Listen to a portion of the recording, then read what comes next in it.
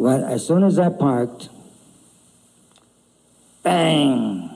I got shot in the head, and I thought, well, I knew it. Second time, I got shot, and I thought, wow, it's not taking an effect. So the third time, when it happened like the first and the second shot, I thought I better play dead. So I put up my hand like that and lay down on the seat. I heard the door slam shut. I heard feet running away.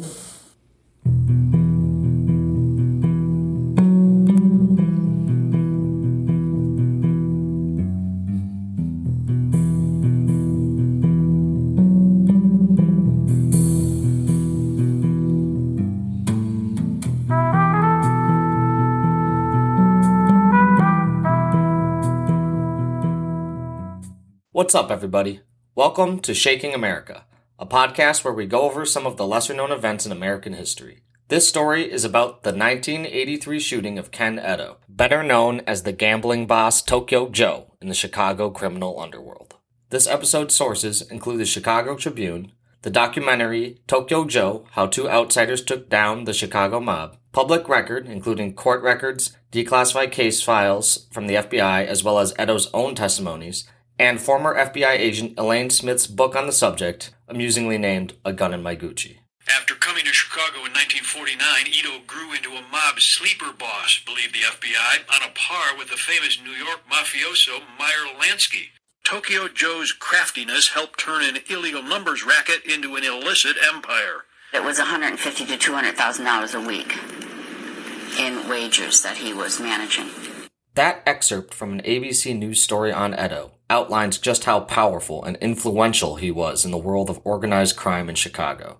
Tokyo Joe's multi-million-dollar gambling operation made him one of the richest criminals in the country, and the attempt on his life, which Ken survived despite 3 gunshots to the head, is so incredible it's almost hard to believe. But while the story of Tokyo Joe is set in Chicago, it doesn't begin there. Kenneth Joseph Eto was born in Stockton, California in 1999. Eto was a Nisei, which means that he was born in the United States, but his parents were born in Japan. Ken's father was a strict authoritarian and used to beat Ken regularly. When he was old enough, which meant to Ken when he graduated 8th grade, he decided to run away, figuring that life on the railroads would be better than a life full of abuse. Fending for himself, living train to train, Ken eventually discovered that he had a photographic memory. He then used this skill to help him win card games and became a sort of wandering gambler, scraping by, moving town to town, swindling people in cards. He was charismatic and friendly and unassuming, all traits that were extremely helpful when he was attempting to rob people of their money. Ken's, I guess you could call it free-spirited, lifestyle would come crashing to a halt when World War II broke out. Franklin Roosevelt would succumb to xenophobia and racism and sign Executive Order 9066, condemning all Americans of Japanese descent to live in concentration camps due to their supposed threat to national security. There has been a lot written and a lot said about Order 9066. There's even a good deal of debate about what to call the places the U.S. government forcibly moved the Japanese Americans to. In the 1980s, they were generally called internment camps. During World War II, the government called them wartime relocation centers, sort of trying to soften the message there. In recent years, I've heard historical scholars refer to them as concentration camps, which is what I'm going to call them from here on out, because I believe that's what they were. But no matter what the name was, the only important fact is that despite the number of people, including children, infants, and the elderly, as the order did not discriminate based on age, only race, but despite the amount of people taken to the camps, no person born in the U.S. with Japanese ancestry was ever convicted of any espionage or any similar crime during World War II. But in any case, Ken was sent to the Minidoka concentration camp. In Minidoka, he began to really flourish. He began running card games, some of which were rumored to be rigged. He was caught by the guards for violating curfew several times doing this, and he made connections with the inmates that would prove to be invaluable later. After the war ended and the camps were opened, Ken made his way to Chicago. Arriving there in 1949, he used his previous experiences to start running numbers games in the north side of the city. Now, it should be noted that this is Chicago during a particularly dark time in its history. Chicago, of course, has crime today, being a major city, but it was magnitudes worse in the 1970s and 80s when this story takes place in Eto's heyday. A large part of that had to do with the influence of the Chicago Outfit. The Chicago Outfit at its height was the largest and the most sophisticated criminal organization on the planet, made famous by the notorious bootlegger Al Capone. The Outfit was a branch of the Italian-American mafia, or La Cosa Nostra. If there was any sort of illegal activity going on in Chicago, it had to be sanctioned by the Outfit, and any aspiring criminal had to first pay tribute to the boss of the outfit or they would face violent retribution. In 1974, gang violence contributed to the deadliest year in the city's history with 970 homicides. It was in this dark and seedy environment that Ken decided to start his business, launching a series of numbers games across the city. For those that are unaware, numbers games, or numbers rackets, are a type of neighborhood lottery typically run by local organized crime groups. The bets are usually very small, starting at 50 cents and moving up to $5. Because of this, numbers games are a way for poor communities to participate in gambling. The type of game Eto became famous for running was called bolito or bolita. I believe it has Cuban origins. In any case, it was very popular in the Puerto Rican neighborhoods at the time and may still be. The way bolito works is similar to bingo or other numbered ball-based games. A painted, numbered ball is purchased by the gambler, and then the ball is placed into a bag and tossed around and randomized. A random ball is taken out, and whoever bought that number wins the pot. Of course, this type of game could be rigged by having extras of a certain number, or even not including specific numbers. We can plausibly imagine that the mafia was probably rigging some of these games, but that's essentially irrelevant for this story. In either case, Ken Eto starts running a series of bolito games across Chicago's north side. His photographic memory made him an excellent numbers boss. Most numbers game operations have to use a centralized location in which they write down all the bets and set the odds. Eto, however, could do that type of thing in his head, and he could do it faster and with more accuracy than the competition. He recruited Japanese-American World War II veterans to act as muscle. These were hardened soldiers that had seen some of the most violent battles in history. By the 1950s, his fearsome crew and widespread numbers racket began to grow Eto's reputation in the Chicago underworld. It was at this time he began to be known as Tokyo Joe in criminal circles. But as we mentioned before, any illegal activity in Chicago at this time had to be sanctioned by the outfit. The mafia captain in charge of the North Side, a man named Vincent Solano, sent emissaries to Ken and they worked out a deal. In exchange for a percentage, Elaine Smith says as much as 50% in her book, mafia soldiers would help Ken with security and ensure that local police would not interfere with his games. It was also stated in FBI records at the time that have since been declassified that the outfit and Eto's crew worked together to eliminate Ken's rivals who were running games in the African American and Puerto Rican neighborhoods of the city. By the 1980s, Eto was making millions of dollars a year from his operation and had become the highest-ranking Asian American mobster in the history of the American Mafia.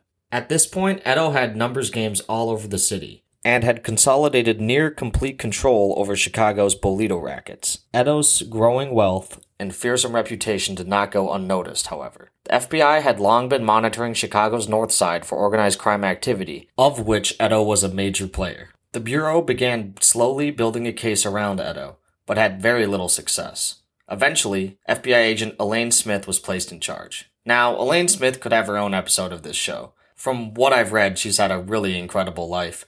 She was one of the only working female FBI agents at this time and faced the type of discrimination a woman in any male-dominated field suffers. She was passed over for promotion, had trouble earning the respect of her peers, and was given difficult tasks to perform. The Eto case was one of those tough jobs. Eto considered himself an honorable man and had stated previously to authorities that he would never betray his boss in the outfit unless they betrayed him first. 20 years of investigating Eto had resulted in very little success. But Smith was not discouraged. She continued to gather evidence and eventually ordered a raid on one of Eto's bases of operation on interstate gambling charges. Ken was arrested alongside a large percentage of his inner circle. Smith again asked Eto to turn government witness, and despite being impressed by Smith, Ken still said no. After making bail, Ken was called into a meeting with Solano, the outfit captain he had been paying tribute to. In this meeting, Ken allegedly told Solano that he would not talk and would simply serve his time if he was sentenced. While Solano agreed on the surface, in private, he revealed that he was worried that Eto would spill his guts to the FBI if given another chance. He convened with the other outfit captains and their boss, and they sanctioned a hit on Tokyo Joe. There has been suggested that there was some racial bias in this decision, that Ken's Japanese background was looked at unfavorably by some members of the outfit, and that they never really trust him due to him not being Italian. But no matter what factors went into the decision-making, the result was the same. Eto was marked for death. On February 10th of 1983, Eto was invited to a dinner with two mafia enforcers. He really was 90% sure that he was going to be shot.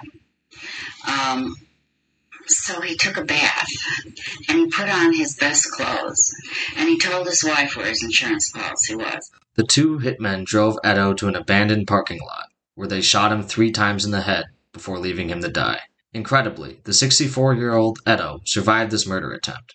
He made it to a nearby pharmacy, dripping with blood, and managed to call 911 from their telephone. At first, the operator told him to drive himself to the hospital, but after a patient explanation from Eto that he'd been shot in the head 3 times, they dispatched an ambulance. Elaine Smith again visited Eto, this time in the hospital. Understanding that Solano and the outfit had attempted to have him killed, Ken decided to cooperate, on the condition that he only worked with Smith, as she was the agent he was familiar with and trusted. The outfit responded by attempting to cover its tracks. The 2 hitmen who had bungled the murder were later found dead in the trunk of a car several months later.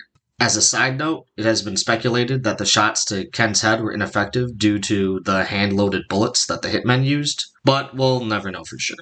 Over the next several years, Eto would appear in court under a black hood and testify against his former peers, with Smith as his FBI handler.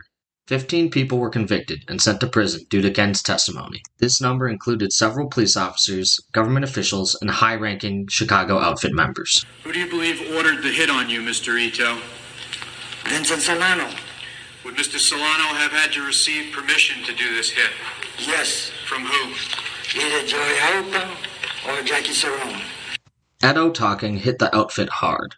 While the man that ordered Ken's hit, Solano, was never convicted, the amount of his men that were put in prison and the exposure that his organization was hit with shook the very foundations of the mafia in Chicago. Eto's testimony shined a light on the dark underbelly of the city and helped create a push against organized crime.